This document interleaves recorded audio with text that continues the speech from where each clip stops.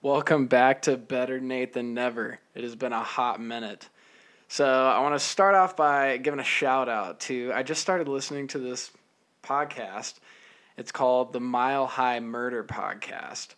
And so if you're into serial killer, like psychology type of stuff and like hearing case reports and like journalism and that kind of stuff, check out this podcast called Mile High Murder Podcast. Just wanted to give a quick shout out to that.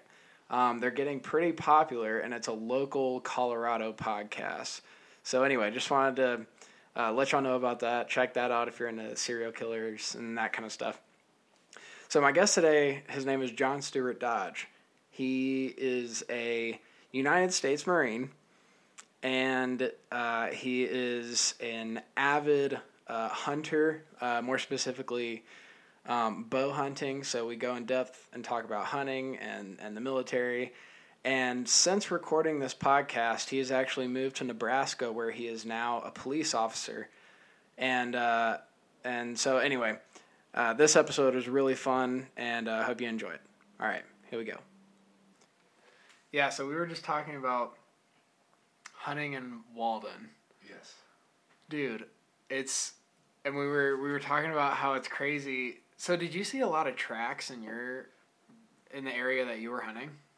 I didn't see a lot of tracks, but the tracks that I did see, I could follow really good because the ground was so wet.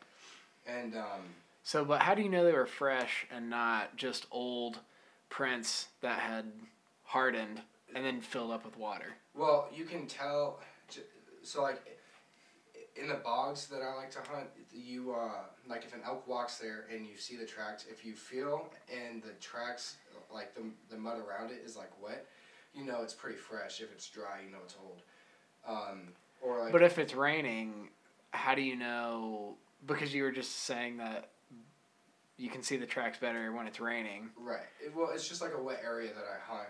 There's water everywhere, and that's what's easy to see. Is just, I don't know. I just get a vibe, I guess. Yeah. I don't know. It's interesting. But anyway, I saw thousands of tracks. Mm-hmm. There were elk tracks and deer tracks everywhere. Yeah. And I saw maybe 10 deer, and they were all does. Yeah. Which I didn't have a deer tag. Right. And then I saw 0 elk, where I was actually twice for 2 years. I'd never saw the whole season?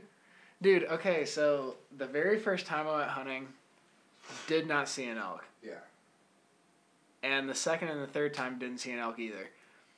The fourth time, when I had my bow and I was bow hunting, we saw elk on 2 occasions, but they were not elk that we could kill. Was it all in the same season that you're talking about, or the same year, or no. This is over the course of 5 years of elk hunting. I went 4 times over 5 years. But I went twice with my bow this season, and I saw elk on both occasions. But I don't know.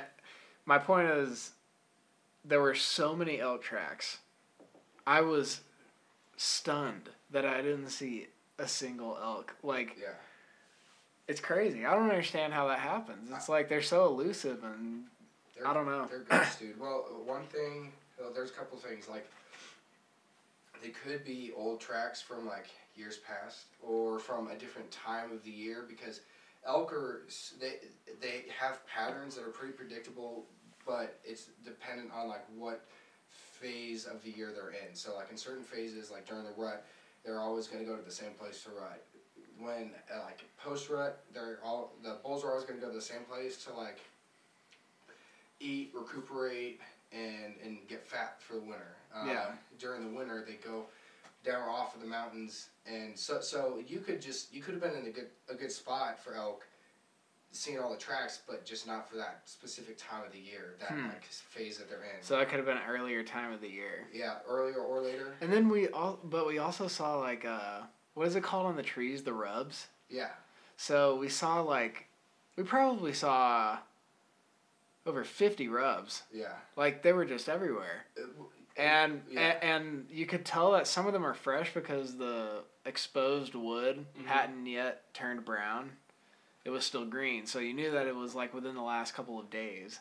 Yeah. It's just like, I can't believe I'm not seeing anything, you know? Yeah. And we hiked for, over the course of one of our hunts on a weekend, we hiked over 30 miles. Yeah. Well, it's like, how do you not see an elk? Oh my crazy. Gosh. Yeah, no, the elk in like in the units that like you and I are talking about,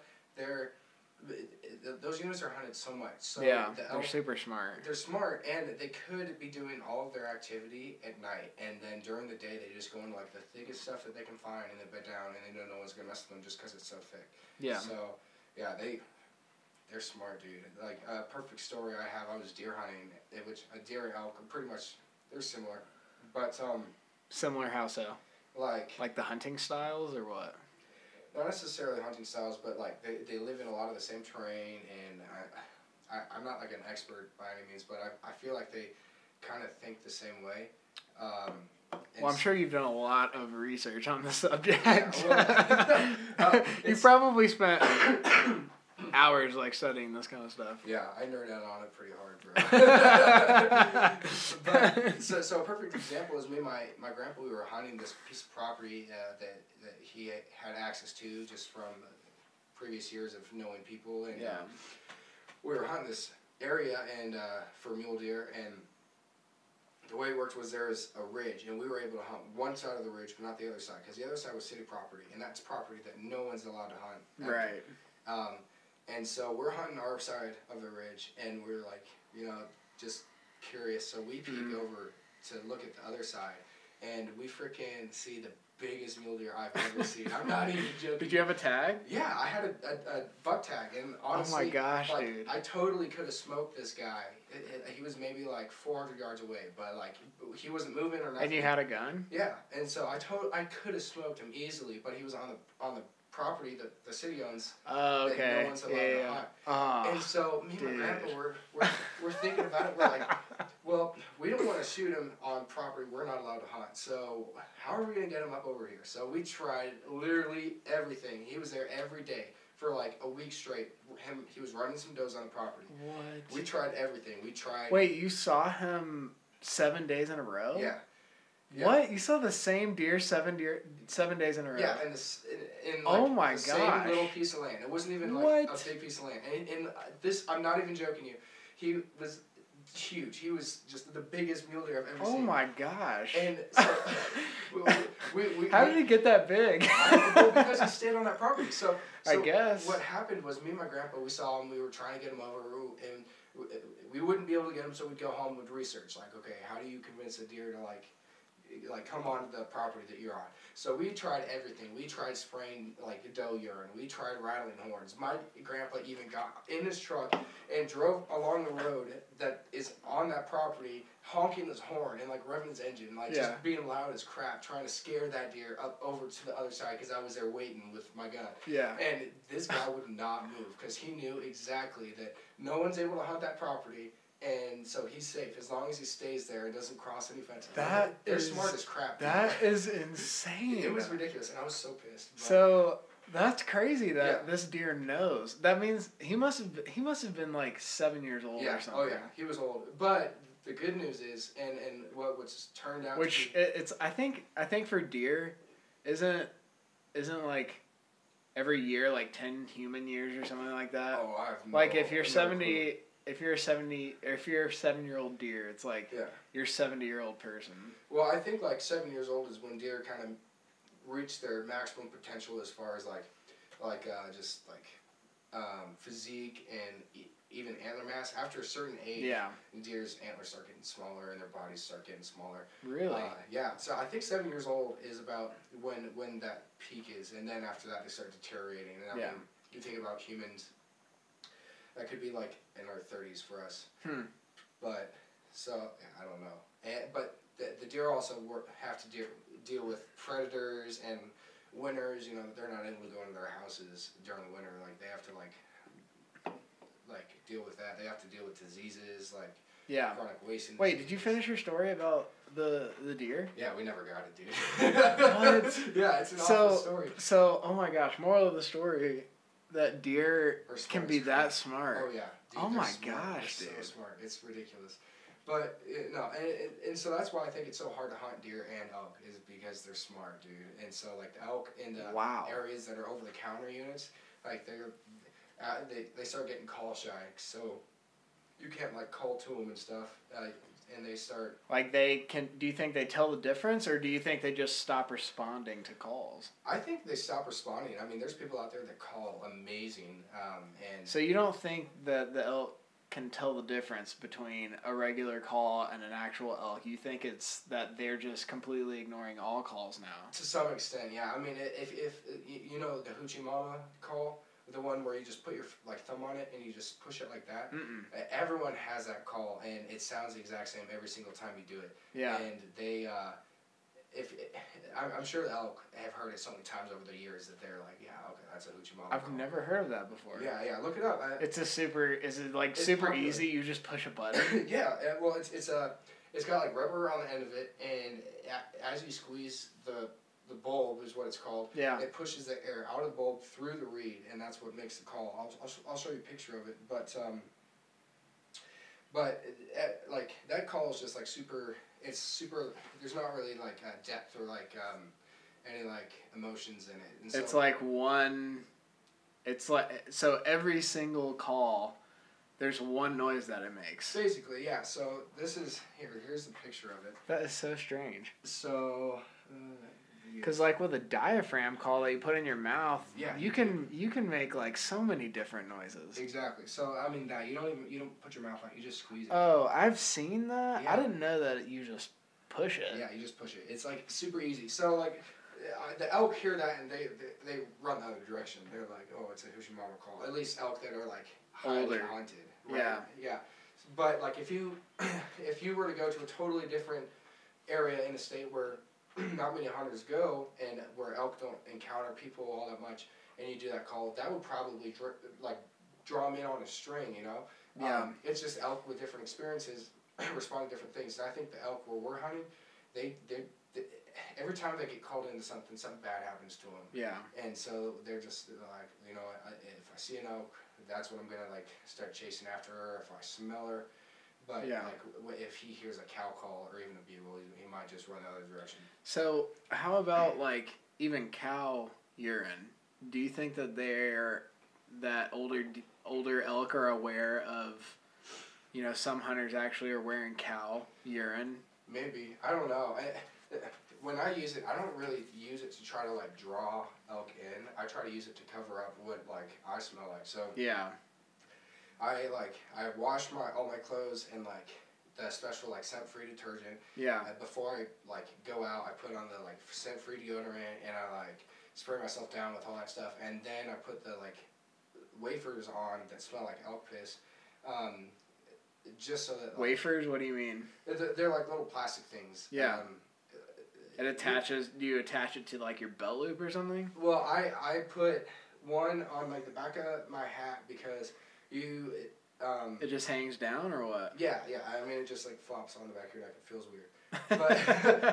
But I just put it back there because a lot of the scent that you give off comes from your head, your feet, your armpits. So I always put one on the back of my hat and then like on my boots, one on each of my boots. And because feet have a strong odor. Definitely. Yeah. And so I just try to cover my bases with that.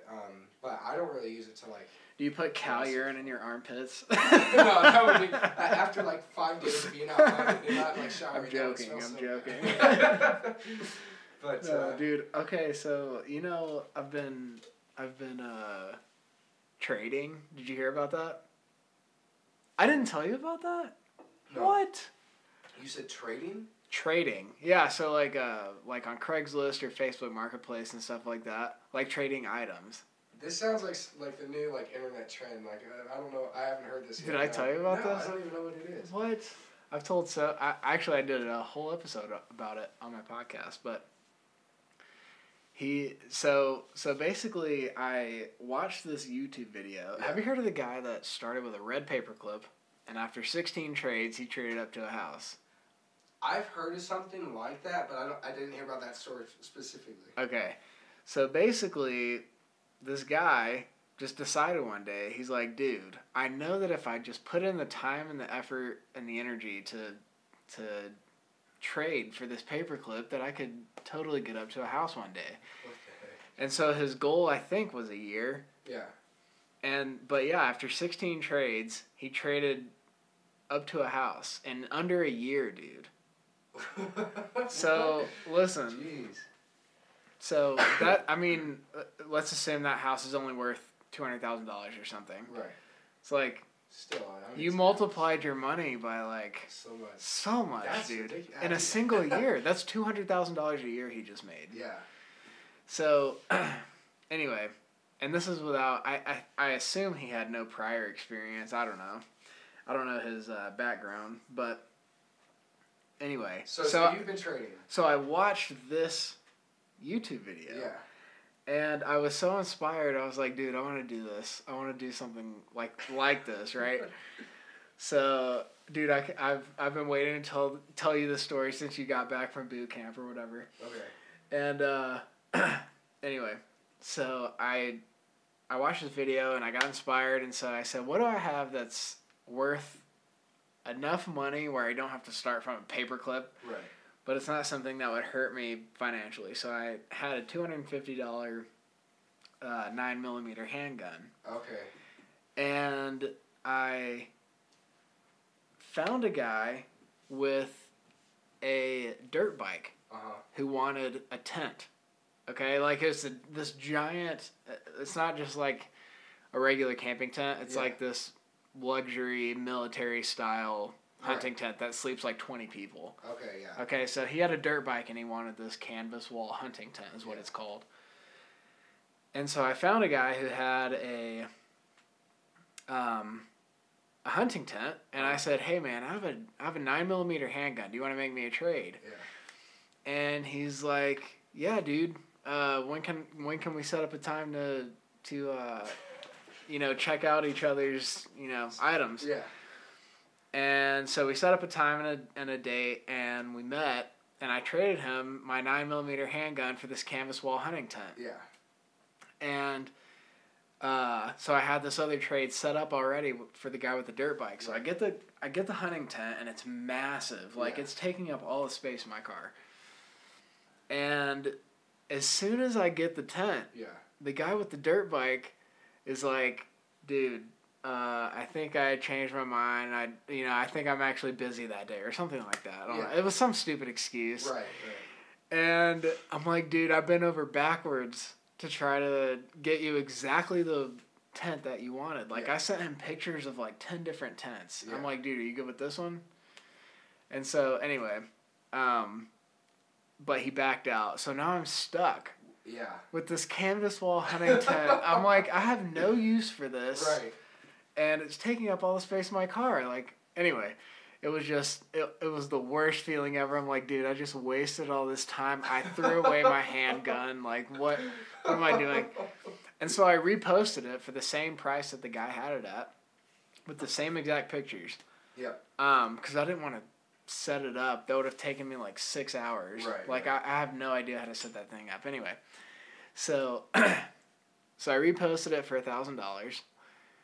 Keep in mind, I started with $250 handgun. For $1,000? I reposted it for he said it was worth $1,000, so I just reposted it for the price. Oh my god. Anyway, so I got so many different offers like right away on the first day. And a guy offered me an AR-15. Yeah. That was worth like $750. Right.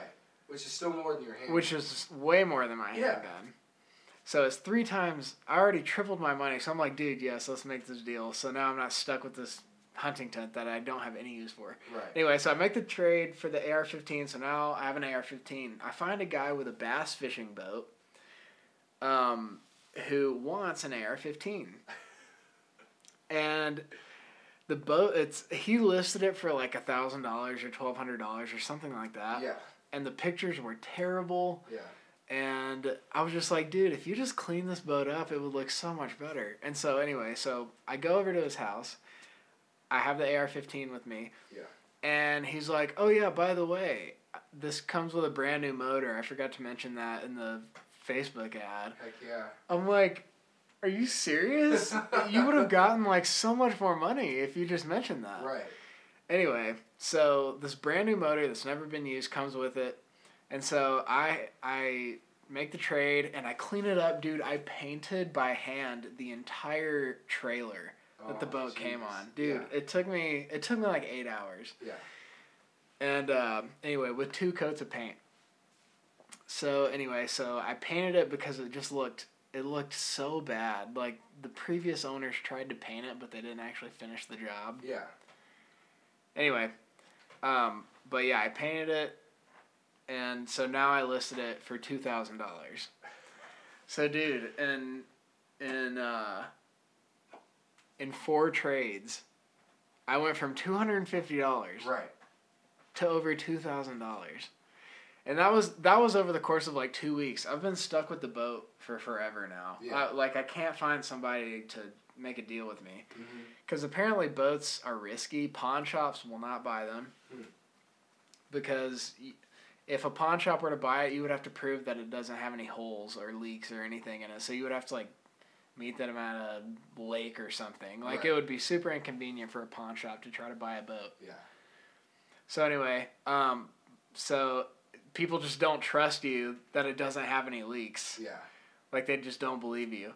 And so I've been stuck with this boat for forever. And but anyway,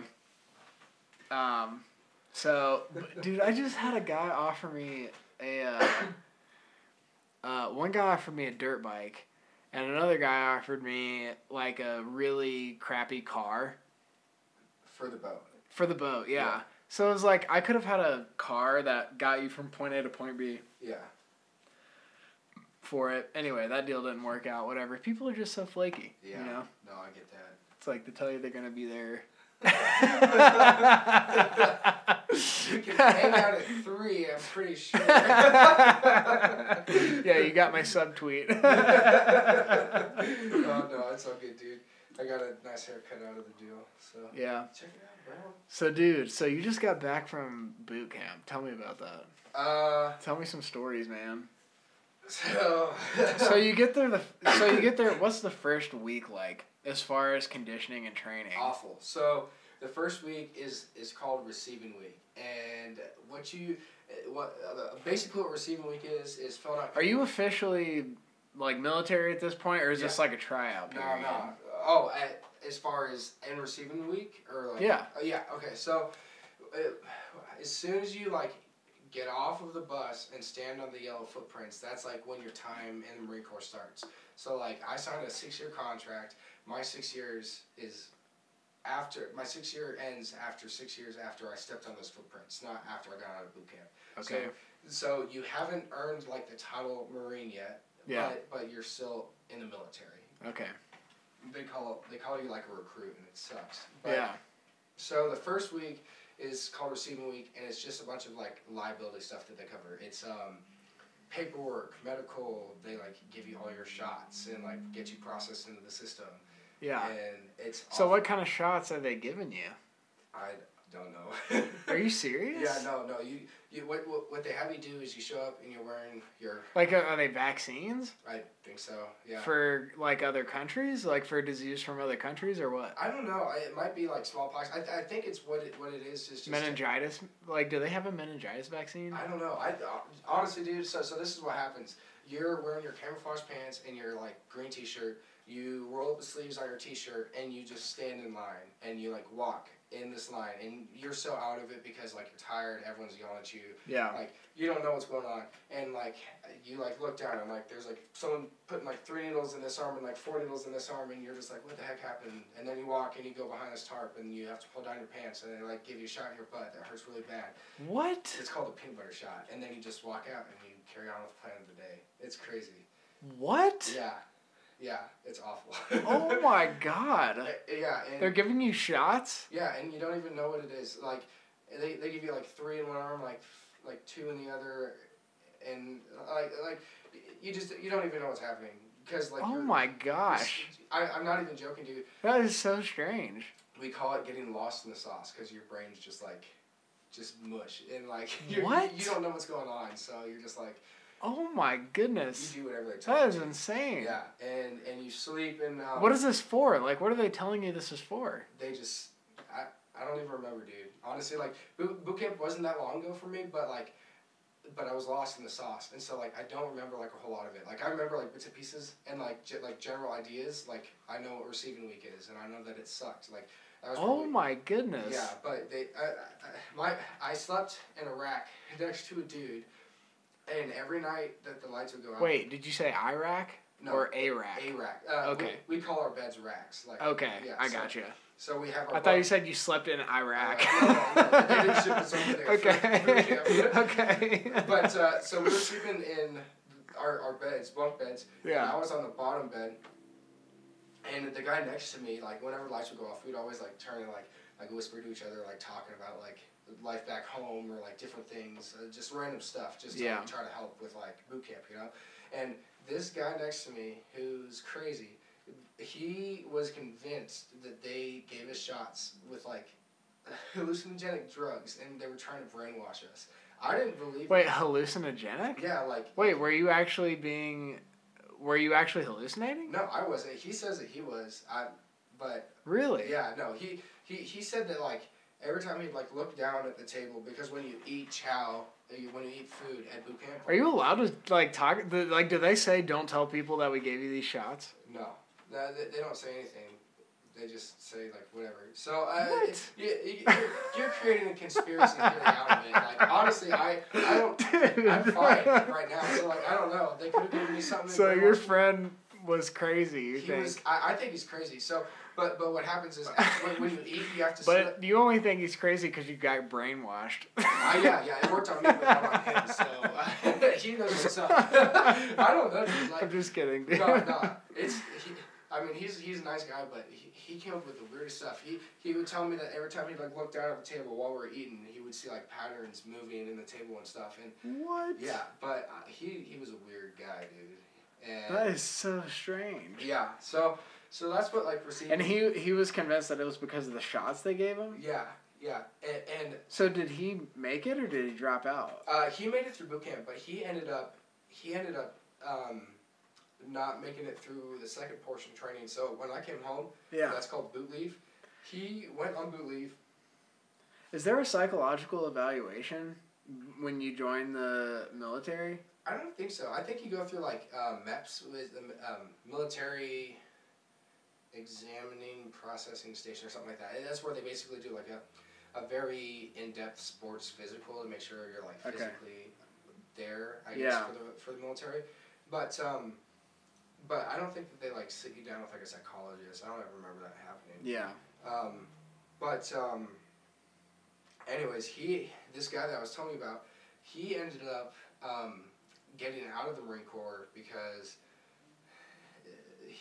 I think he just regretted the decision of joining, but he says Do you think it's possible that he was faking that so that he would have an excuse to quit? Like do you think maybe? Well, that's so the way he got out is he said that he wanted to kill himself, and so that is like a switch. Like if you say that, like at least in the first portion being in the military, like boot camp and MCT, if you say that, they're gonna be like, okay, cool. They process you out of the Marine Corps. Yeah. And so that's how people like get out. But I don't think he ever like said, oh well, I think that they were drugging me and stuff like that. So I think he was just like imagining things, because you think about weird stuff when you're at boot camp, dude. Yeah. Like something that I did every day. And you never had access to a cell phone, correct? Throughout boot camp? No. So it's weird because humans' brains now are like trained when you're bored. You have a cell phone. Exactly. Yeah. But in boot camp, it's like you have nothing. You have nothing but your own brain. Right. And your own thoughts to think about. Yeah, it's really weird what you like end up thinking about. When I found that I was thinking like the most was when we would go on the hikes. We would get our rucksacks, which is just like giant freaking backpacks, and they're like 90 pounds. I'm not even joking, 90 pounds, and we would go on a hike that was like, the first one was like 3 miles, and then the next one was 5, and then it was like 6 miles, and then 8 miles. Like they just progressively get longer, right? Yeah. that was when I thought a lot because I was able to just turn my brain off and just walk. Like I just turned into a zombie, bro. I just freaking walked and I thought about weird stuff. Like I remember vividly, I was walking on this. I think it was like the third hike we did, and I was like imagining being with my family like at Christmas, and they were asking me, "Oh, so like how was boot camp?" And I was thinking, okay, this is what I would tell. So you were imagining what the future would look like. Yeah. Yeah. Yeah, it was weird, dude. Like you just think about weird stuff. Well, you just zone out. You're just like, I can't think about the pain or the lack of sleep or whatever. And I mean, I'm just imagining what you're going through. I've never been through anything like that before. No, you just like you think about everything except for quitting. Like I don't know, boot camp isn't hard physically like people think it is. Yeah. It's all a mental game, and what you have to do is just like turn your brain off and do exactly what you're told, and as fast as you can do it, and as best as you can do it. Yeah. That's all it is. But they make you do some stupid stuff. That's crazy, so, man. Yeah, it's crazy.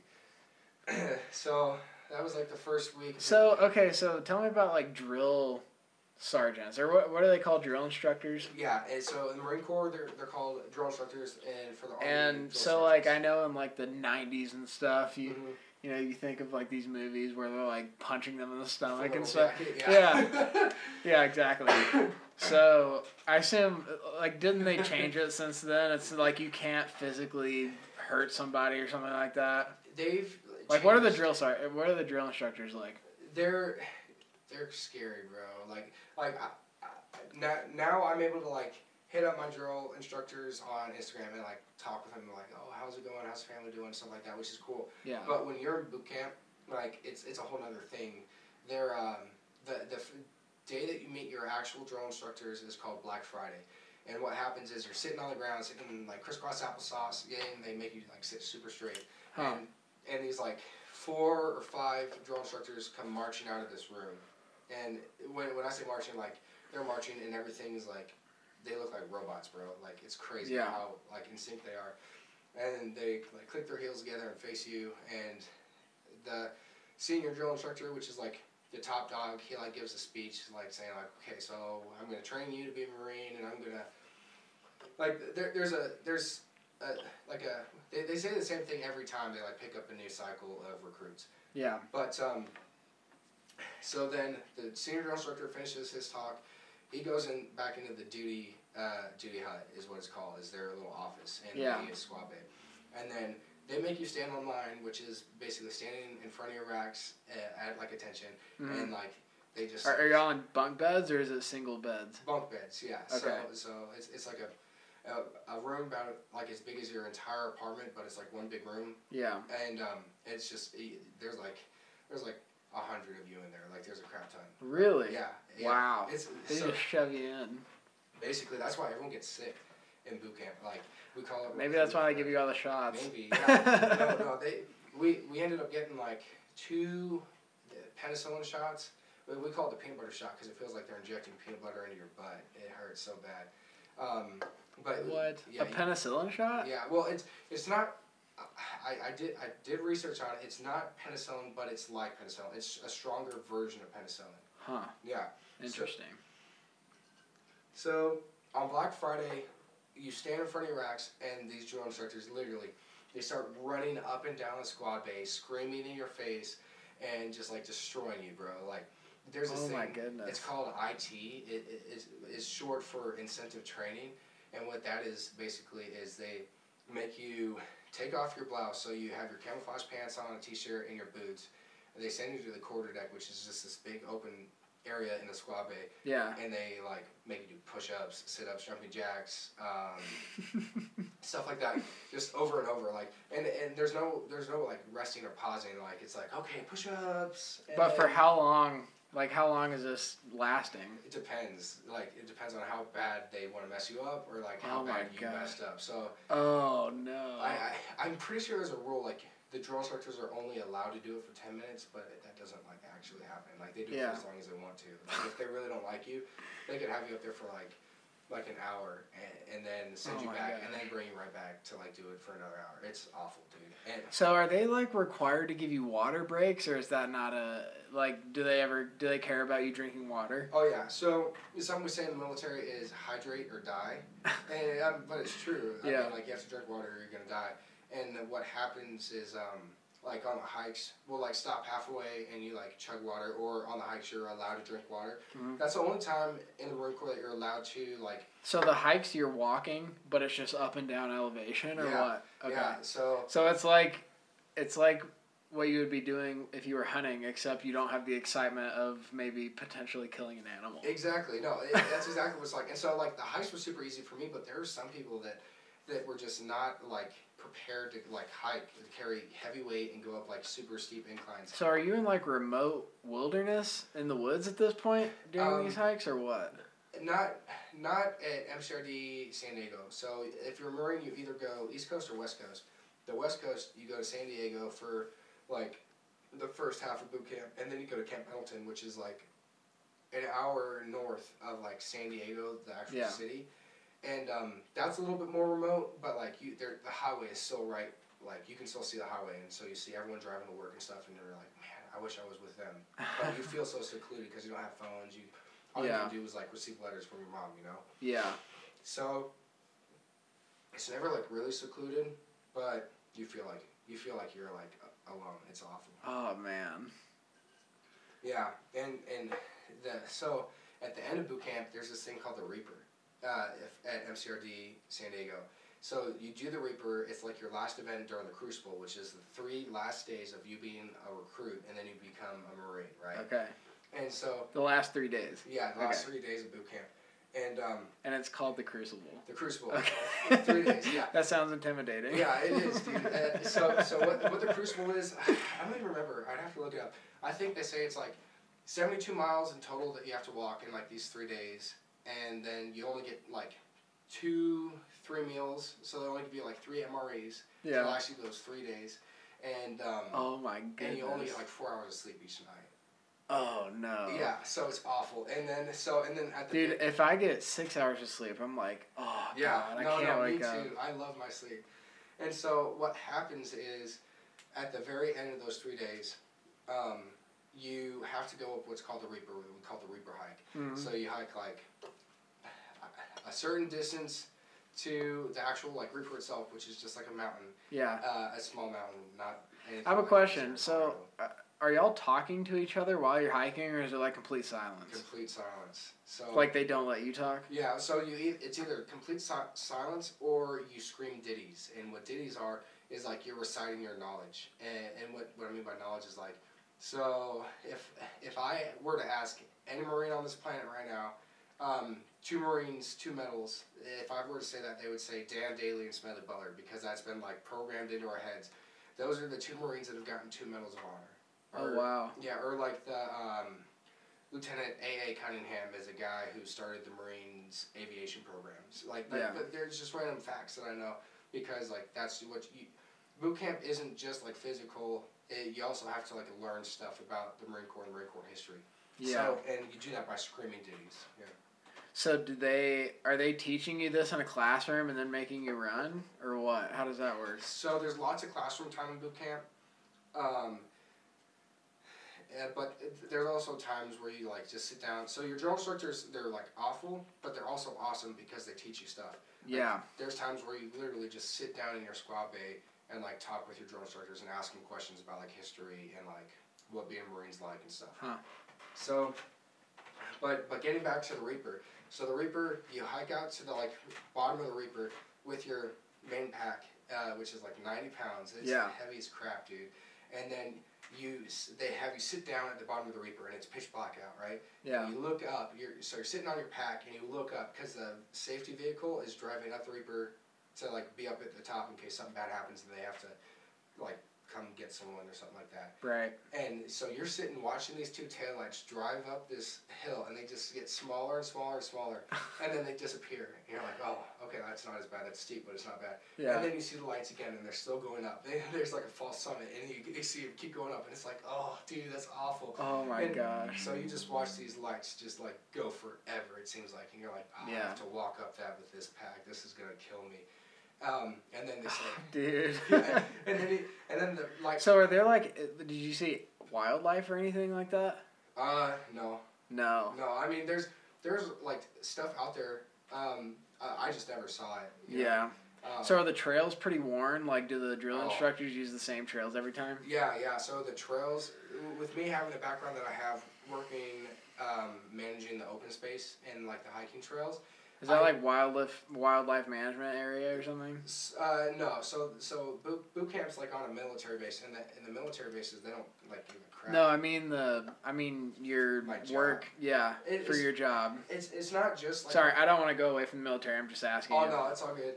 It's not just wildlife stuff, but like I have to like watch out for weeds and like plants and hiking trails and stuff. So yeah. So like I know what. Yeah. No, go ahead. Sorry. Okay, I know what a good hiking trail looks like, and then when I saw these trails, I was like, these things are awful. They're rutted out, dude. It's bad. It's really bad. No. So these trails are just awful to walk on. Yeah, are they rugged or is it like flat worn trails? Oh no, they're rugged. I mean, they have logs and stuff in the way or what? No, well, not so much that. There's not really obstacles. It's just like if you were to get a trail and put it like going down a hill. Yeah. And then after years and years of rain and snow and whatever, that is going to rut it out and just make it like super uneven and stuff like that. And that's what you're walking on with a 90-pound pack on your back. Like 90 pounds? Mm-hmm. What do you have in your pack? Everything. They make you put stuff in there just to make it more heavy, like an extra pair of boots, an extra pair of camis that you're never going to wear, like stuff like that. Wow. They just make you put. I guess it's I guess they're just preparing you for the worst case possible scenario. Definitely. So like you want to have all this stuff with you just so like, you know, what if your boots get wet? What's it called? The bottom part. Yeah. Or they get wet or something like that. No, definitely. I that's probably what they're doing, but I think it's also just to like toughen you up. Right. So, like, they just want to screw with you. Exactly. Yeah. No, but did they check everyone's bags to make sure they had everything in there? Yeah. So there was this time at MCT actually. So MCT is the training after boot camp. So you come home for 10 days and then you go to MCT. And MCT is kind of like boot camp on steroids because you get to do a lot more like fun military stuff, like shoot lots of guns and like you pretend to like fight people. It's fun. Yeah. But you also go on hikes at MCT, and there was this one time they made us all dump our packs to make sure that we had everything that we were supposed to have. Oh my god! And sappy plates. You had to dump everything out. Yeah. After you just packed 90 pounds worth of stuff. Exactly. Yeah. Those are the games that we play. So yeah. So sappy plates are what you put in your vest so that like if you get shot, it wouldn't like totally kill you. It would just kill you a little bit, right? So. But it's not like Kevlar. What do you mean? Explain that. So you have your vest that you wear, right? Yeah. And then like the actual bulletproof plates in your vest, those are called sappy plates, right? So you have like metal plates? They're like I think they're sort of a Kevlar or ceramic sort of thing. I don't know exactly what they're made out of, but those things weigh a ton, and we had to pack those in our packs, and I had packed mine in my pack, so I had everything in my pack. And they made us dump our packs, and there was one guy out of like 300 different Marines that didn't have them in his pack, and he got destroyed because like they called him an integrity violator and all that stuff. Could you imagine being that person, getting embarrassed in front of everyone? Right. Yeah. And he just got destroyed. Gosh. In the military, we always say there's always one because there's always one person that just messes something up. Yeah. It's nothing ever goes. Well, and is it true that like even if there's not something really, like they're gonna find something wrong? Yeah. Well, in boot camp, yes, but like. After boot camp, like, as long as you have your stuff together, like, it'll be fine. You'll be good. Yeah. So that's just like the weed out process. Yeah, pretty much. And it's not after boot camp. It's not even like weeding people out. It's just like there's people. I'm thinking of multiple people that I know that they shouldn't have made it through boot camp just because they are scumbags, is what we like to call them, PG-13 rated. You know. How so? Why are they scumbags? Like they just because they can't force themselves to go through it. They just don't have discipline. They're an individual. They like to. Think So anyone who quits is a scumbag. Yeah. Really? Anyone who quits is a scumbag. Anyone who doesn't work as a team or have the team as a priority instead of their self is a scumbag. I got you. There's just things you do, like if you don't get a haircut every Sunday in the Marine Corps, you're a scumbag. If you don't shave your face. So they don't require it. You have to show up, or what? You mean? What do you mean? Like, how would you get in trouble if you didn't get a haircut on Sunday? Well, like a staff sergeant, if he saw you without a haircut, like a fresh haircut. But do you cut it yourself? No, like you have to go to like the barber and like get a haircut. Like I got a haircut today. So not everyone just gets forced into this. Like you don't all do it at the same time. Right. Well, in boot camp, you all do it at the same time, but afterwards, like as long as you get a haircut over the weekend, like once a week, yeah. But there's just different things, and there's people that shouldn't have made it through boot camp because they don't. Yeah. They don't rate the title Marine just because they don't uphold those values that a Marine should have. You know, that's like a sore topic for me just because like, I don't know. That guy went through the same stuff I did. So did you make friends at the beginning of boot camp that by the end of boot camp had dropped out? No, not you me. Didn't know anyone? Not me personally, but there's definitely guys that I knew of that like dropped out. So yeah. But that was just like luck of the draw. I didn't like make friends with people that dropped out, but I know people that did, and like that kind of sucks. Yeah. So. Yeah. So what about after boot camp? What's the next part of the process? So you go on your boot leave, which is 10 days long, and you go and like hang out with your family after boot camp, which is really weird because you're so used to like being like just super high strung, and then you just go chill with your family. It's a big difference.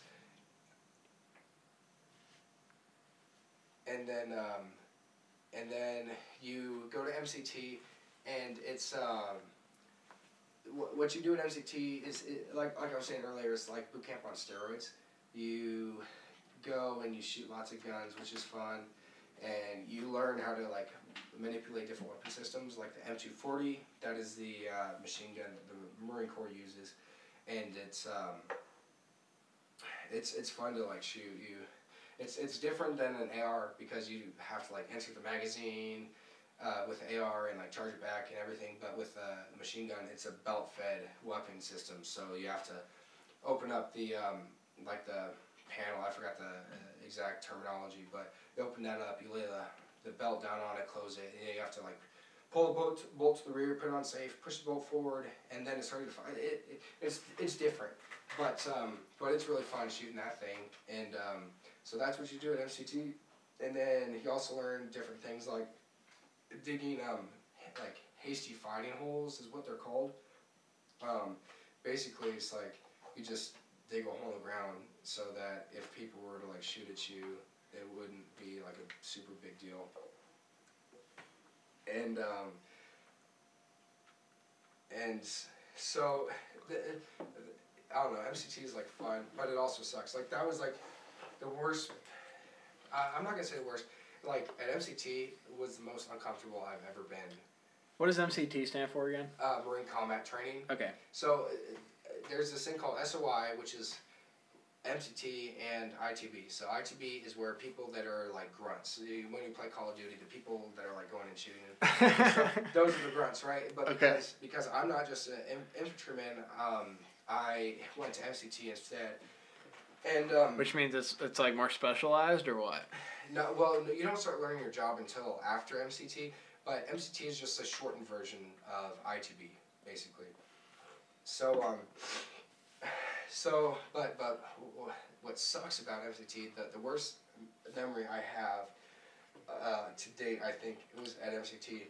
They had us digging our hasty fighting holes, which is basically just fighting holes that like you dig so that if like someone was like to shoot at you, like you have a it's little like a cover. bunker or something, Sort kind of. It's like it's like a mini one. Yeah, a mini one. and you make it hastily, so hasty fighting hole. I got you. So hence the name. Exactly. Yeah. So they had this like plan where you go out and you just you dig these holes real quick and then you sit there for like 24 hours, right? Yeah. So during the day it's not bad because you're able to like mess around with your buddies and like just like people are like attacking you, so you gotta like shoot back with your blanks. It's you just shoot blanks out of your AR. Like it's fun. So did you ever do paintball or whatever? Is that a real thing? No, I wish we did, but I didn't. That like. So is there any branch that does paintball? Like does training with paintballs or whatever? Maybe, I don't know. I know that the like infantry guys. Is that just like a myth or something? No, it's not a myth. It's like the infantry guys. When they train, like they use simunition rounds, which are basically like real bullets, but they shoot like paste sort of bullets. So like it's not gonna like kill you, but it hurts really bad. Yeah. So like worse than paintball? Yeah. Oh yeah, dude. Those things are awful. The simunition rounds are actual bullets. What? Yeah, but they're like paintballs. It's like a putty. That's crazy. Yeah. But it's shooting at actual speed? Or no, what? I think it's a little bit lower of a muzzle velocity, but that's crazy, dude. Yeah. So yeah. Luckily, I haven't had to do that yet. But it's actually using gunpowder? Yeah. Really? Yeah, dude. They're God. crazy. But it's like the most accurate training you can. That must be so painful. Yeah. Without like actually killing each other. Yeah. So anyways, we're digging our hasty fighting holes, and you sit there during the day. It's not bad, but at night, because of the time of year that I went, it was freezing cold. And in Oklahoma, this is in Oklahoma still. This one was at Camp Pendleton in California. Did y'all drive, or did you fly? We flew. So after boot camp, we flew back out to California, right? Okay. And so I was with my buddy that I went through boot camp with. And him and I were in hasty fighting holes next to each other. And when it got like dark out, it was freezing cold. You know, you're right next to the ocean, so the ocean breeze is blowing on you, and you're just freezing because it's during the winter. Oh man! And so what we ended up doing, dude, is we jumped into the same hole that's like barely the size to like fit one person. We're in the same hole together. We got a poncho liner. It's just like a blanket, basically. Mm-hmm. And so we, like, legit were, like, spooning each other with this blanket over us, trying to stay warm. Like, that was the most homosexual thing I've ever done. But, yeah, I did it without thinking twice about it, just because I was so cold, dude. I was freezing. Oh, man. Oh, my goodness.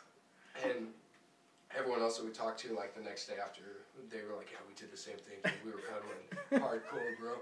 It's funny to think like all these tough Marines, but they're, like, legit, like, spooning each other. That is so funny.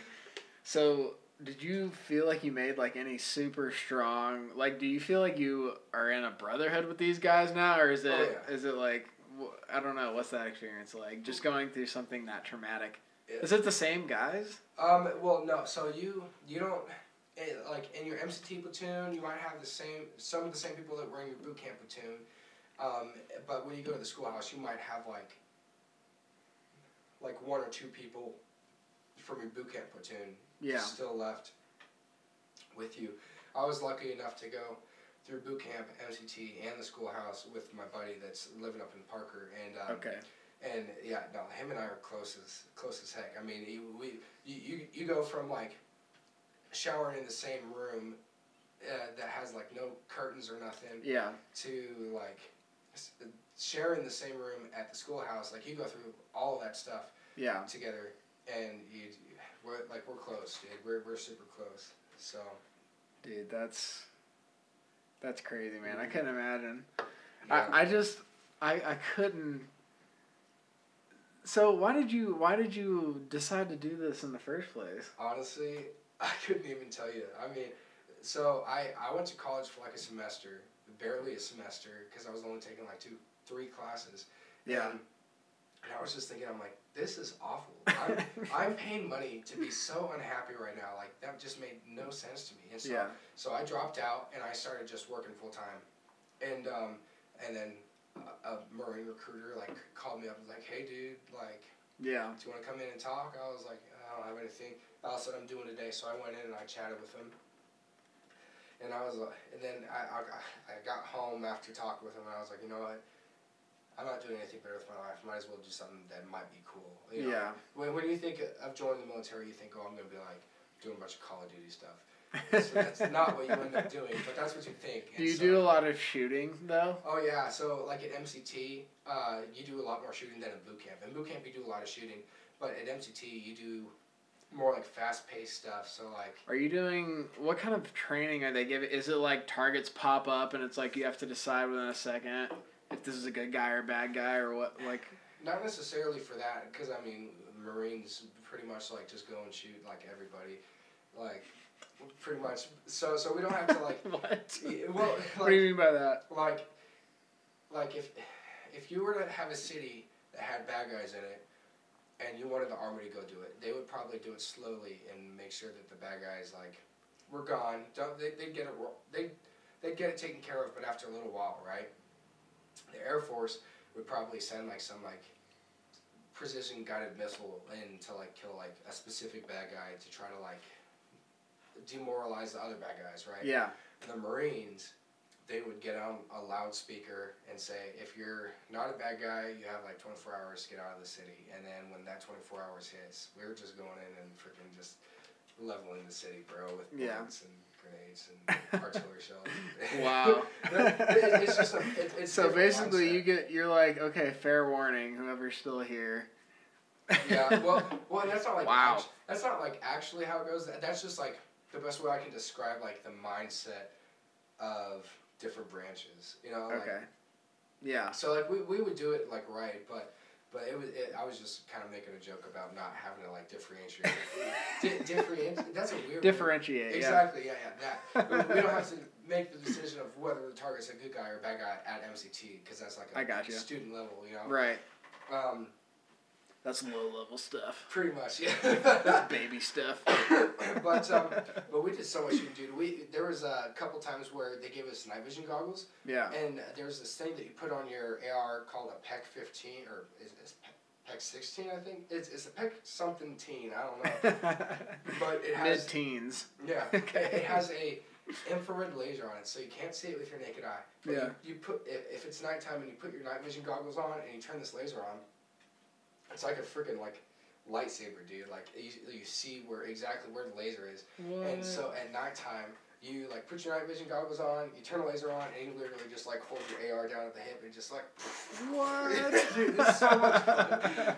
And because it's pitch black out. Like if you take your night vision goggles off, you can't see anything except for the muzzle flashes to your left and right because everyone's shooting. But then you put your like goggle on, and you see, oh, these people are actually like shooting targets, you know? Is it black and white or what? The night vision goggles? Yeah. No, it's like green. Like green? Like yeah. Alien like movies or Predator movies. I don't know. One of those old movies. Yeah. Yeah. Dude, that's crazy. Oh yeah, it's fun. And like, I really like doing like drills where what happens is they like call out like drills that you're supposed to shoot and then you shoot it like after they call it out. So they'll be like, failure to stop drill, stand by, contact. And when they say contact, that's when you boom, boom, boom. Like a failure to stop is like to the chest, one to the head, or to the chest, one of the pelvic girdle area, is what we call it, basically the groin. Yeah. Because there's so many like arteries down there, that's basically the same as shooting them in the head. Because if you hit one of those arteries, like they're gone, bro. Wow. Yeah. Crazy. So they turn you to shoot for the head or the male genitalia. Wow. Yeah. But the drills are fun. Hand repairs are fun because you literally just pull up your AR and like super fast. It's so much fun, dude. I love shooting guns. In boot camp though, yeah. Like so you have like different qualifications. The first qualification you do in boot camp, it's like super slow paced and methodical, like long range shooting and like it's like Olympic style shooting. You have to get in like the right position and stuff. But like long range, like how far? Like I'm pretty sure 500 yards. 500 with an AR, yeah. With an AR-15? Yeah, dude. Wow. Yeah, and that's a pretty good shot for an AR-15. Yeah. I mean, there's a saying: every Marine's a rifleman. It's true, dude. Like if you. What kind of scopes are they giving you? ACOGs, just like I think it's like 2 times magnification. Yeah. And you can shoot 500 yards with that? Yeah, bro. Like, are you serious? I could put it on. Well, I was a good shot before the Marine Corps, but now like if you give me my M16, which shoots the same bullets as an AR pretty much, You give me my M16 with my ACOG on it, I'll put it on a person-sized target every single time with 500 yards, bro. What? Yeah. Are you serious? No, I'm dead serious. Oh my goodness, dude. Yeah, it's fun. At 2 times magnification. Mm-hmm. Oh my gosh, dude, that is crazy. Yeah, I could, dude. I feel like I'm an okay shot. Like, I've done a lot of hunting. I shoot. I could not shoot. You could. No. Yeah, you totally could, dude. No, dude. No, yeah, you, bro. There's no way. So 500 yards. That is crazy. They Wow. have you like set up your shot. Well, and it's from the prone too. And the 500 yards is from the So prone. are you laying down? Do you have a tripod on your gun? Nah. So what you do here? I'm gonna show you. Do you have like sandbags or something? No. So you have your sling on your rifle, and they teach you how to wrap it. So there's a ditty for it. You like chop, wrap, and then grab. And you get down in your prone. Yeah. And with the way your sling's wrapped, you're able to pull it real tight into your like shoulder, and you just sit there. Yeah. And then you just focus on breathing and the right trigger squeeze and stuff. And it's solid as rock. So it's sweet. Yeah. No, shooting's like super fun. So with a scope. You're like, oh my god, this is so much easier. Yeah. This is like playing a game for you. Right, yeah. Wow. That is crazy. I could not imagine having to shoot 500 yards with 2 times magnification. I could not believe that. That's crazy. So with a bow, for example, if you can shoot accurate at 40 yards with a bow, that's pretty decent. That's like what somebody who's been shooting a bow for 5 years can do. Shoot a bow at 40 yards accurately 90% of the time. With 2 times, because a bow is only 1 times magnification. You're literally just using the power of your own eye. With 2 times magnification, you would think, okay, 80 yards should be about what I could hit accurately. Because you were at 40 yards with 1 magnification. With 2 times magnification, you should be able to hit 80 yards. 500 yards, dude? That's ridiculous, man. It's when I first heard that, I just can't even comprehend. When I first heard that, like we had to qual, so if you don't pass your qualification, you can't like be a Marine. Your shooting qualification. Yeah, and to qual. So what's the criteria for that? Like you have to hit however many bullseyes or whatever. So with the targets, like there's different like points for like different places you hit on a target. Yeah. And obviously, if you don't hit the target, you don't get any points. But they have a scale, and you have to like hit this to get like marksman, this to get like sharpshooter, and then this to get expert. But if you get below marksman, then like you fail, and you have to re-qual. Do you get any extra benefit for having shooting sparks expert? I mean, if you're a grunt, you can get like considered for the sniper program, I guess. Okay. But no, you basically get to wear different like badges on your chest, and people are like, "Oh, this guy's like a good shot," or "He's an okay shot," or whatever. Okay. But so marksman to qualify. Marksman to qualify, and so I couldn't say like, oh well, yeah, you have to be able to put targets on the paper at 500 yards to be Marine. No, like as long as you meet the minimum requirement, like if you shot, which is what? I don't know, I can't remember. But if like you were drugged out, I was lost in the sauce, dude. I was lost in the sauce. Yeah, tripping off the penicillin. But like if you shot like all bullseyes like at the 200-yard mark and the 300, because you shoot standing at 200, kneeling at 200, and then sitting at 200. And then at 300 you go kneeling and sitting, and then is that right? I don't even remember. It was so long ago, but there's different things you have to do like at each yardage. And if like all the yardages before 500 you like shot all bullseyes, and then you didn't hit a single time at 500, you'd probably still like pass. So yeah, it's crazy. But I love shooting, dude. Shooting's so much fun. It's awesome. have you shot since you got back? When I came back from boot camp, on my boot leave, I bought a Smith & Wesson Shield, like a little carry 9mm. Okay. Actually, I'm not in the truck right now. I can show you. Oh, really? Okay. Yeah. Show me after. But I shot that like a couple of days ago. I was out four-wheeling with my grandpa, and I had it, and I was like, I haven't shot this thing yet, so I pulled it out and shot at like a little target I had out. But I haven't like shot a rifle or a shotgun or anything really. So. Have you shot your bow since you got back? Oh yeah, dude. I went out to my grandparents' cabin this. Okay. I did see your Instagram. Yeah. You posted something on Instagram. Oh yeah, dude. Shout out to John. Follow me, John the Dodge. So I shot my bow up at my grandparents' cabin, and that was so nice. Because before that, I had shot my bow a little bit at like 20 yards, and it was I was shooting decent. But where I really strive is once I like stretch it out like super far and then bring it back close in, then I'm like nailing it. Yeah. So like at my grandparents' cabin, I was dropping bombs at like 80 yards, bro. 80? Yeah, dude, I love shooting. So how many pins do you have? I have a 5-pin. So what do you have them set to? So 20, 30, 40, 50, and 60. So 20, 30, 40, 50, 60. So you don't even have a 10-yard pin? No. Wow. Because at 10 yards... So are you using your 60-yard pin at 80 yards? Yeah, so... And just aiming high? Yeah, pretty much. What? And then I'm pretty sure... I can't remember because it's been a while. But, like, you know how in your sight you have, like, your bubble level? Yes. I know there's a certain, like, range that the top of my bubble level, like, if I aim with that, it would hit at.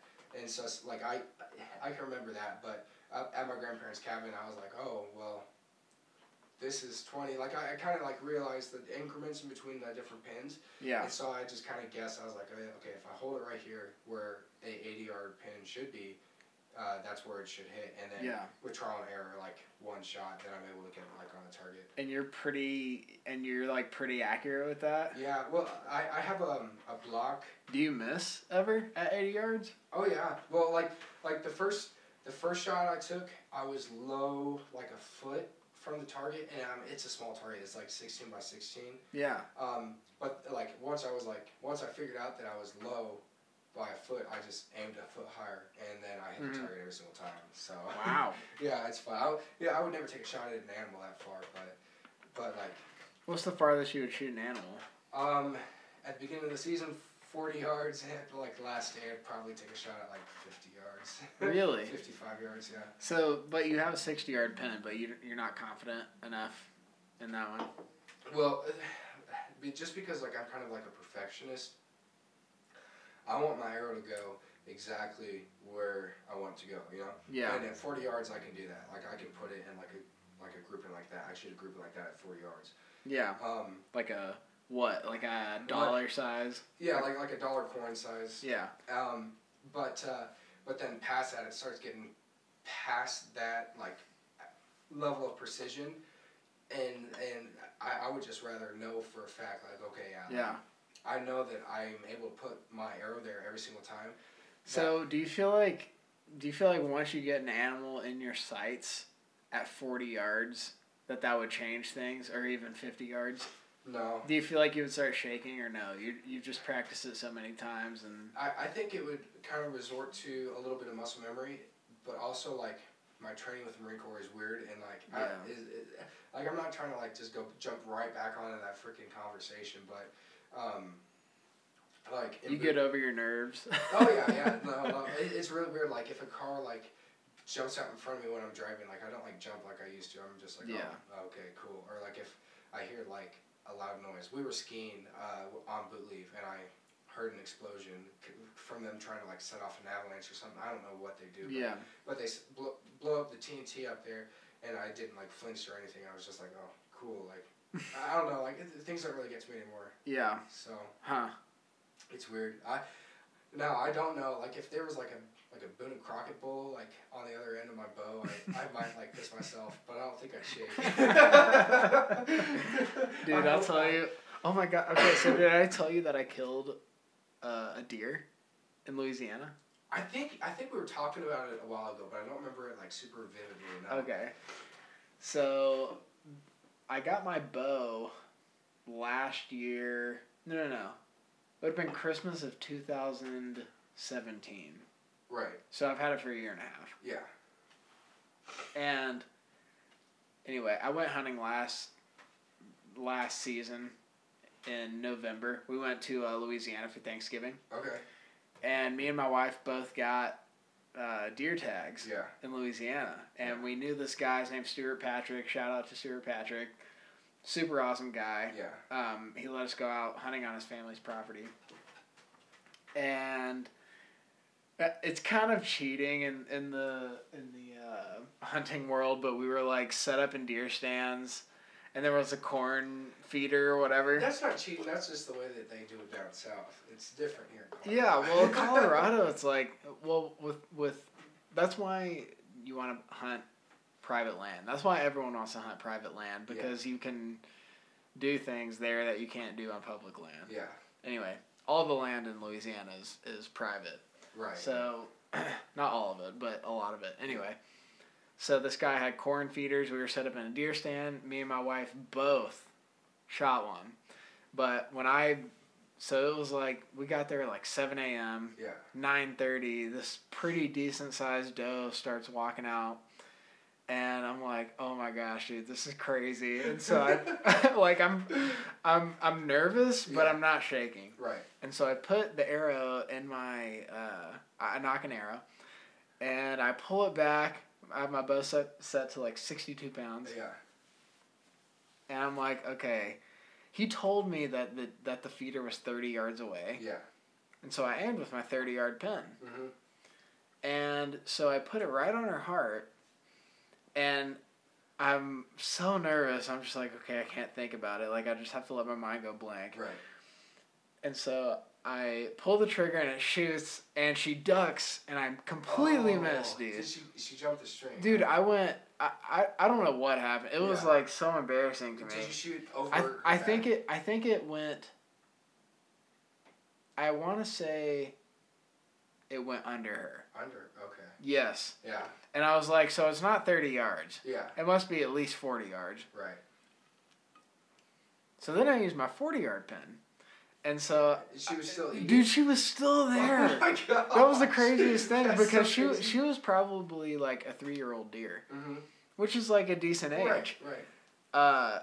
And so you would think that she would know, like, that sound means I need to get out of here right now. Right. But anyway, so she heard the flick of the what's it called? String, the string, yeah, right, whatever. And anyway, so I missed, but she didn't leave. She just like freaked out. She froze for like a minute. Yeah. And sniffed the air, and she didn't smell anything. Yeah. Anyway, so so I decided to use my 40-yard pin. Anyway, so I shoot. Dude, as soon as the arrow hits her, her shoulder goes out. She hits the ground, bro. Yeah. The deer hits the ground immediately. Jeez. And then stands up. Yeah. And runs. Oh my God. Dude, I could not believe it. Yeah. Like, I was like, oh my gosh, this deer just hit the ground, but she's still standing up and running. Yeah. And so, hey Maddie. Hey. We're recording a podcast. Can you come here for a second? Sure. Do I need to pause it? Yeah. Okay, so sorry about that. We were talking about me shooting the deer in Louisiana. And she got hit. She fell. Yeah, down, so and I pulled the trigger. I hit her immediately, and she falls on the... Dude, she smashes the ground. Yeah. Like, I thought she was dead instantly. I was like, okay, sweet. And then she gets up and starts running. Did you hear her shoulder blade? So listen. Okay, I'm getting ahead of myself. So I wait for like an hour or 2 hours or whatever it was. And the guy that took us on his property, he's like, dude, text me when you get one. Yeah.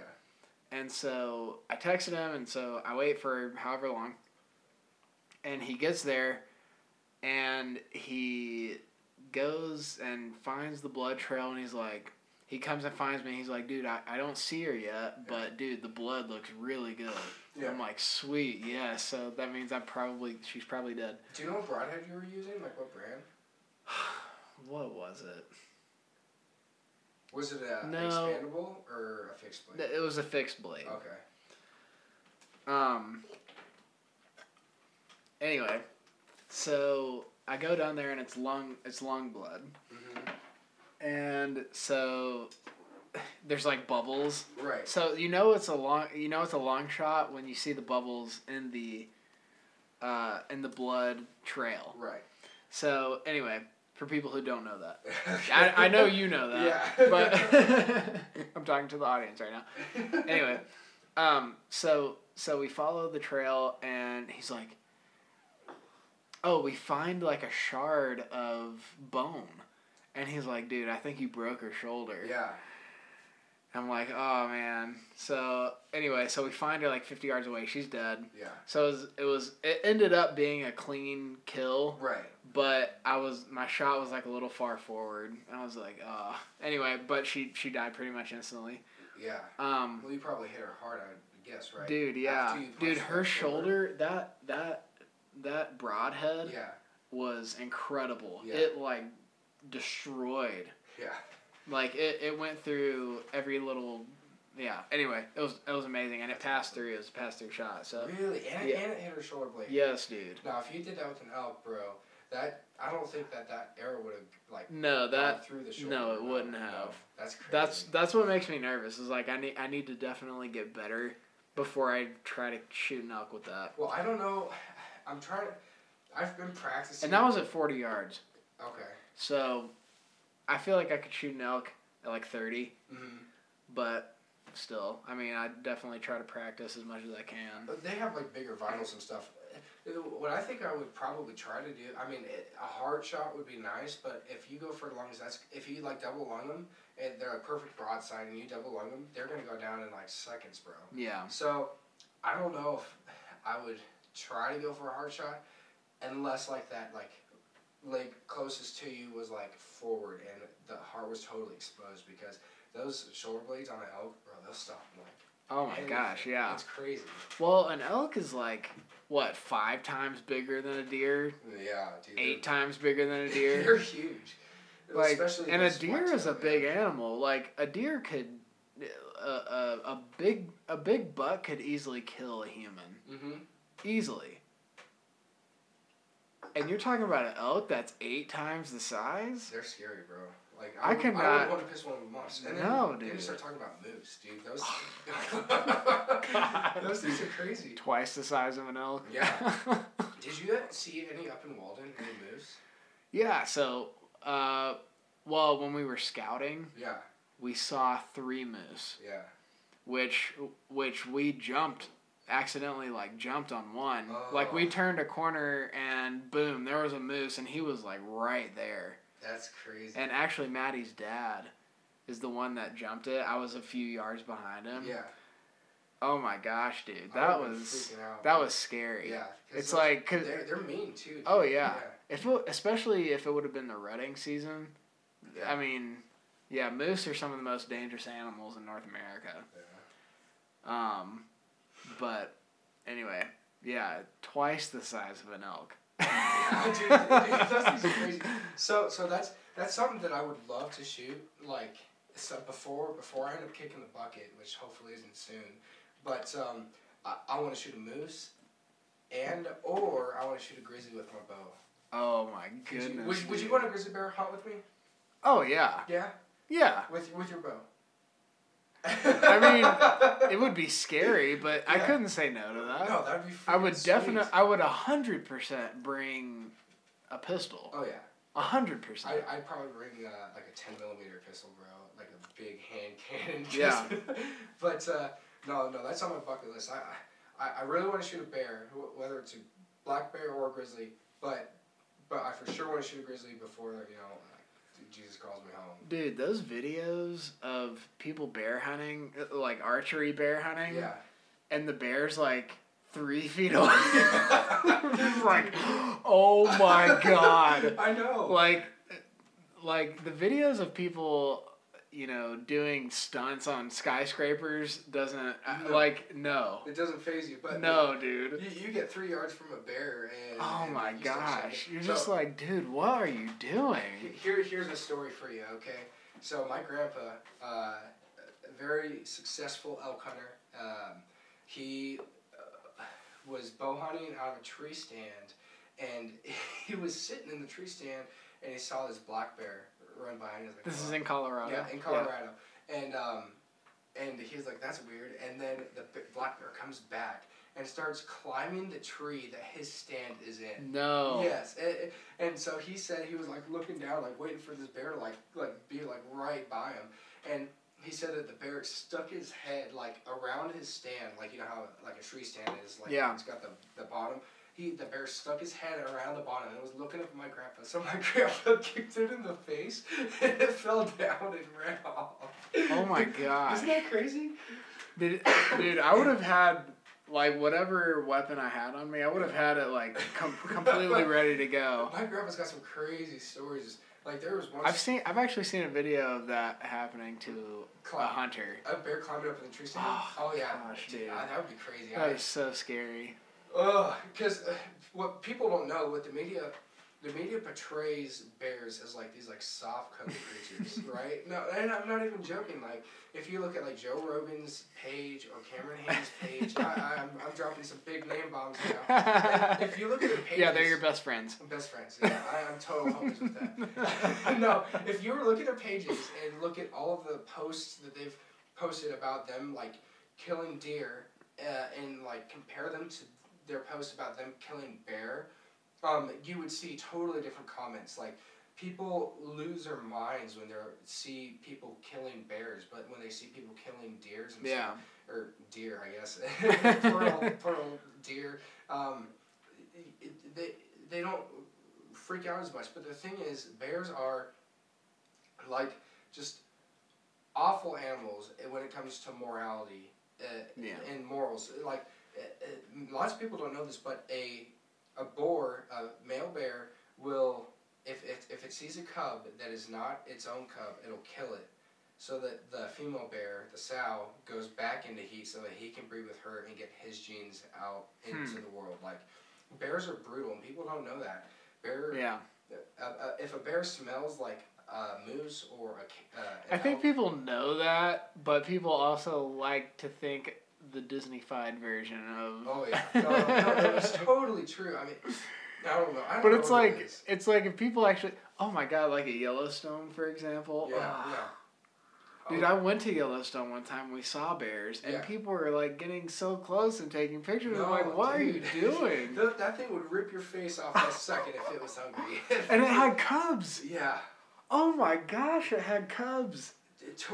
Tourists are so stupid, dude. And people, oh my god, did you hear? There was someone that died because they like tried to put, what was it? I think it was a baby calf moose in the back of their car. They were trying to save it or whatever. Wasn't that a couple of years ago? Or I don't. Yeah. I mean, it was a while ago. It's not a recent story. But dude, it's like people are just so dumb. They are stupid. That just drives me crazy. Something that really gets me riled up, and this is political. You might like this. There's like a group of people that are trying to like sue Colorado or something like that. Or no, they're making a petition and trying to get people to vote on introducing wolves into Colorado. Like they did at Yellowstone. Yeah. I don't know if you've like done any research. No, I haven't heard about this. So the wolves that got reintroduced, and I'm doing the. They're doing the same wolves as they reintroduced to Yellowstone. I don't know. See, I don't know what they're proposing exactly. Because aren't those abnormally large wolves? That's exactly right. No, so the wolves that were native to Yellowstone before they went extinct were smaller than the wolves that got introduced back into Yellowstone, and so these wolves that are just freaking ginormous for the landscape are just diminishing the deer herd, the elk herd. They're and their numbers are growing exponentially. Yes. I've also heard that the ecosystems as a whole have gotten healthier. Even though there's less deer and stuff like that. In some aspects, there's things to show that the introduction of wolves in the Yellowstone has changed so much, even as to where rivers run. It's impacted Yellowstone's ecosystem dramatically. But the thing is, when has there really been wolves in Colorado? Honestly. Well, not recently, but they're native. I don't know if they are, dude. Well, honestly. maybe not anymore. Well, No, the ecosystem now has adjusted to not having wolves. Right. That's the thing. So, but why mess that up? Because there's still mountain lions that keep deer and humans Exactly. to keep deer in check. And bears, like we were just talking about. There's plenty enough predators in Colorado to keep the deer and elk population in check. And if you were to introduce wolves into this whole thing, it would mess everything up. They would start giving out less tags for hunting, which would impact people like you and me. And that would even further diminish the deer population because now there's not as much funding going back into... Exactly, because hunters contribute so much money to conservation. I reposted something on Facebook that shows different species of animals that have been basically brought back from extinction because hunters have donated money to preserving these things so that they can actually hunt them in the future, like the black rhino and stuff like that. Do they have those in Texas now? Black rhinos? Yeah. Dude, I know they have these African safari hunting ranches in Texas. Way. You didn't know that? I didn't know that. That's crazy. You didn't know this, dude? No. Okay, no, dude. There's thousands and thousands of acres, hunting ranches, where they have all these exotic African species living on their property, and you can pay a ton of money to get a tag and hunt them. That's crazy. So I didn't know that. There's a lot of endangered species in Africa that are now thriving in America because of the crazy. Because of hunting. Yeah. Yes. It's these are species that would have almost certainly gone extinct had it not been for American hunters paying money. Exactly. Yeah. No, it's crazy. And the thing is there's people that I follow on social media and they're super liberal and they're always posting stuff anti-hunting.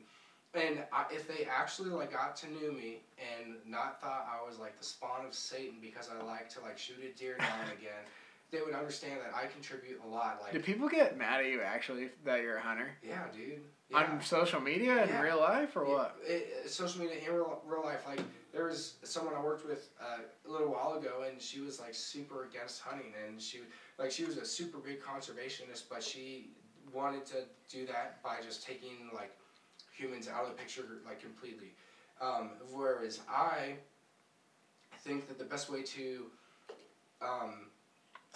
have effective conservation of animals and species and even plants is to just limit how much a human can impact the population, and also put monetary value towards that animal. So right, you're not just gonna be able to raise enough money to save a species just because people are sad about it.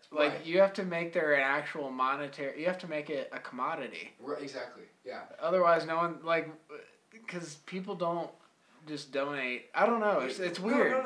No, you're totally right. So I wish people did just donate because they felt sad about it, but they don't. Exactly. You have to make their actual be an actual value behind it, which would be the meat. And well, not even just the meat. A perfect example is in British Columbia. They outlawed, and because I've been away from society and technology and stuff, I don't know if it's changed since last I heard, but they outlawed trophy hunting for grizzly bears in British Columbia. So if you shot a grizzly bear, you couldn't export the pelt, the skull, the claws, anything of trophy value from British Columbia. All you could bring back was meat. Huh. But the amount of negative effects that has had on British Columbia, not only just people visiting for tourism, but just visiting for tourism, but just how much money. This is a very serious topic. I shouldn't be laughing. That you know what it is the altitude. I'm not used to it. Yeah, you've been in Oklahoma too long. No. Oklahoma is a terrible state. Don't even get me started on that. So, so British Columbia, there's been so many people that like live in British Columbia that took tourists on those guided hunts that they got profit from it, and now that British Columbia isn't letting, there's not as many people coming to British Columbia to hunt the grizzly bears because they want to bring back a trophy, right? Right. Like, if you're spending that much money on a trip, So that entire like hunting industry has been decimated, basically. not necessarily decimated, but it's been decreased at a drastic rate. And, Right. It's really crappy because people love animals and think trophy hunting is awful. I think just killing animals just so you can put something on the wall isn't awesome. Like I would never go to Africa and shoot a zebra because I would never personally eat a zebra. I would eat a gazelle. I'd eat a some kind of deer species. Exactly. Yeah. No. I would eat that, but I would never shoot something that I wouldn't eat. Is a wildebeest supposed to be good? I think so. I don't know. I know that I've followed people on social media that have I've never. killed like a water buffalo in Australia with a bow, which is sweet. And they'll eat it. Yeah. And it's supposed to taste good. Yeah. It's supposed to taste like super awesome. Is what I've Interesting. heard. Even bear, I've heard is good. Some people say they don't like it, but I've heard if you like cook it right. I've heard that depending on what the bear ate, like what its major food source was, Oh yeah. definitely affects the taste of the meat. Yeah. No, I've heard that. Whether it was fish, whether it was berries, whether it was deer or whatever it Trash. is. Yeah. With deer, I've heard it's the same. You know, people complain about the mule deer here in Colorado. But they just eat sage. Well, exactly. So they're like, oh, it tastes gamey, but like the whitetail down south eat like corn because they got like cornfield. They eat so much corn. Plants. Exactly. And clover, and they have a pretty wide variety of food actually. Yeah. So the whitetail are supposed to taste better, but I honestly like mule deer. I think mule deer tastes really good. So I don't know, dude. How do you cook it? When it comes to mule deer, I go low temperature for a long amount of time, and that's the key to getting it. So like grilling? Yeah, you could grill it or even sear it. Like what I like to do is I like to get it in a skillet. Yeah, get it in like a skillet with like vegetable oil or olive oil or something, real hot, so hot that like the pan is steaming, and then throw it on, just sear the outside so that it's like brown. Yeah. And then throw it in like a crock pot or oven or even the grill and just real low temperature and cook it so there's just like a little bit of pink in the middle, and then when you cut it, it's like butter, bro. It tastes so good. Golly, dude, my mouth is watering I know. right now. Let's go to like Arby's and get some meat or something. Seriously. Dude, do you want to go eat somewhere?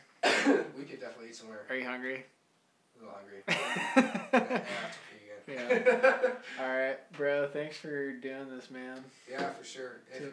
Oh, go ahead. Yeah. If you want me back, we can talk about more random stuff.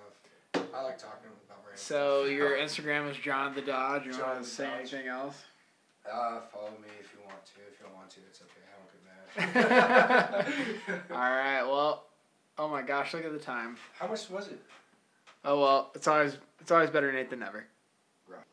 If you like that episode of Better Nate Than Never, feel free to leave me a good review on Apple Podcast, or you can follow me on my Twitter at RealNateWiggins, or on my Instagram at RealNateWiggins.